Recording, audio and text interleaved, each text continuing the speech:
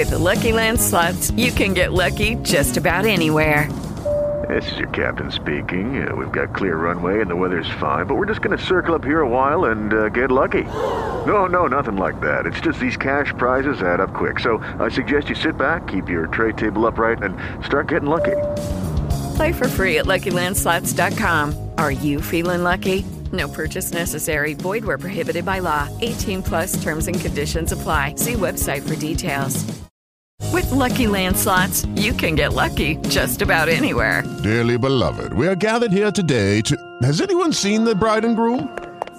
Sorry, we're here. We were getting lucky in the limo and we lost track of time. No, Lucky Land Casino, with cash prizes that add up quicker than a guest registry. In that case, I pronounce you lucky. Play for free at LuckyLandSlots.com. Daily bonuses are waiting. No purchase necessary. Void where prohibited by law. 18 plus. Terms and conditions apply. See website for details. What a magnifying glass is, you surely know.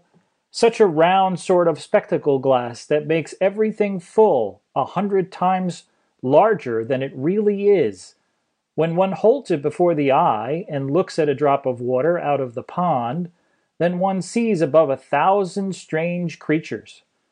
It looks almost like a whole plateful of shrimps springing about among each other, and they are so ravenous they tear one another's arms and legs, tails and sides, and yet they are glad and pleased in their way.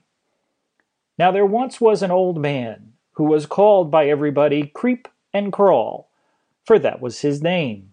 He would always make the best out of everything, and when he could not make anything out of it, he resorted to witchcraft. Now one day he sat and held his magnifying glass before his eye and looked at a drop of water that was taken out of a little pond in the ditch. What a creeping and crawling was there! All the thousands of small creatures hopped and jumped about, pulled one another, and pecked one another. "But this is abominable," said Creep and Crawl. "Can one not get them to live in peace and quiet, and each mind his own business?" And he thought and thought, but he could come to no conclusion, and so he was obliged to conjure. "I must give them a color, that they may be more discernible," said he.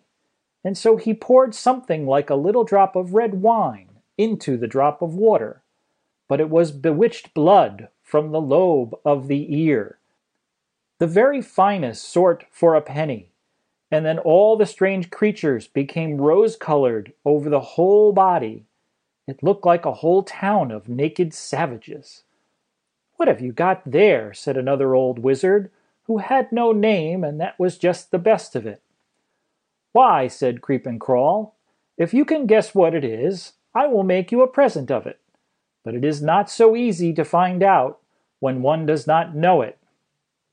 The wizard, who had no name, looked through the magnifying glass. It actually appeared like a whole town, where all the inhabitants ran about without clothes.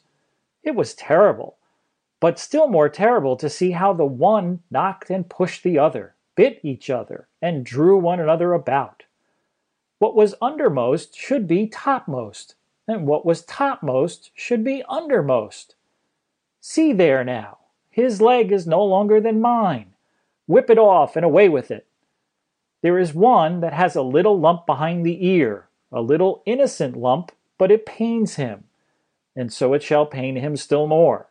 And they pecked at it, and they dragged him about, and they ate him, and all on account of the little lump.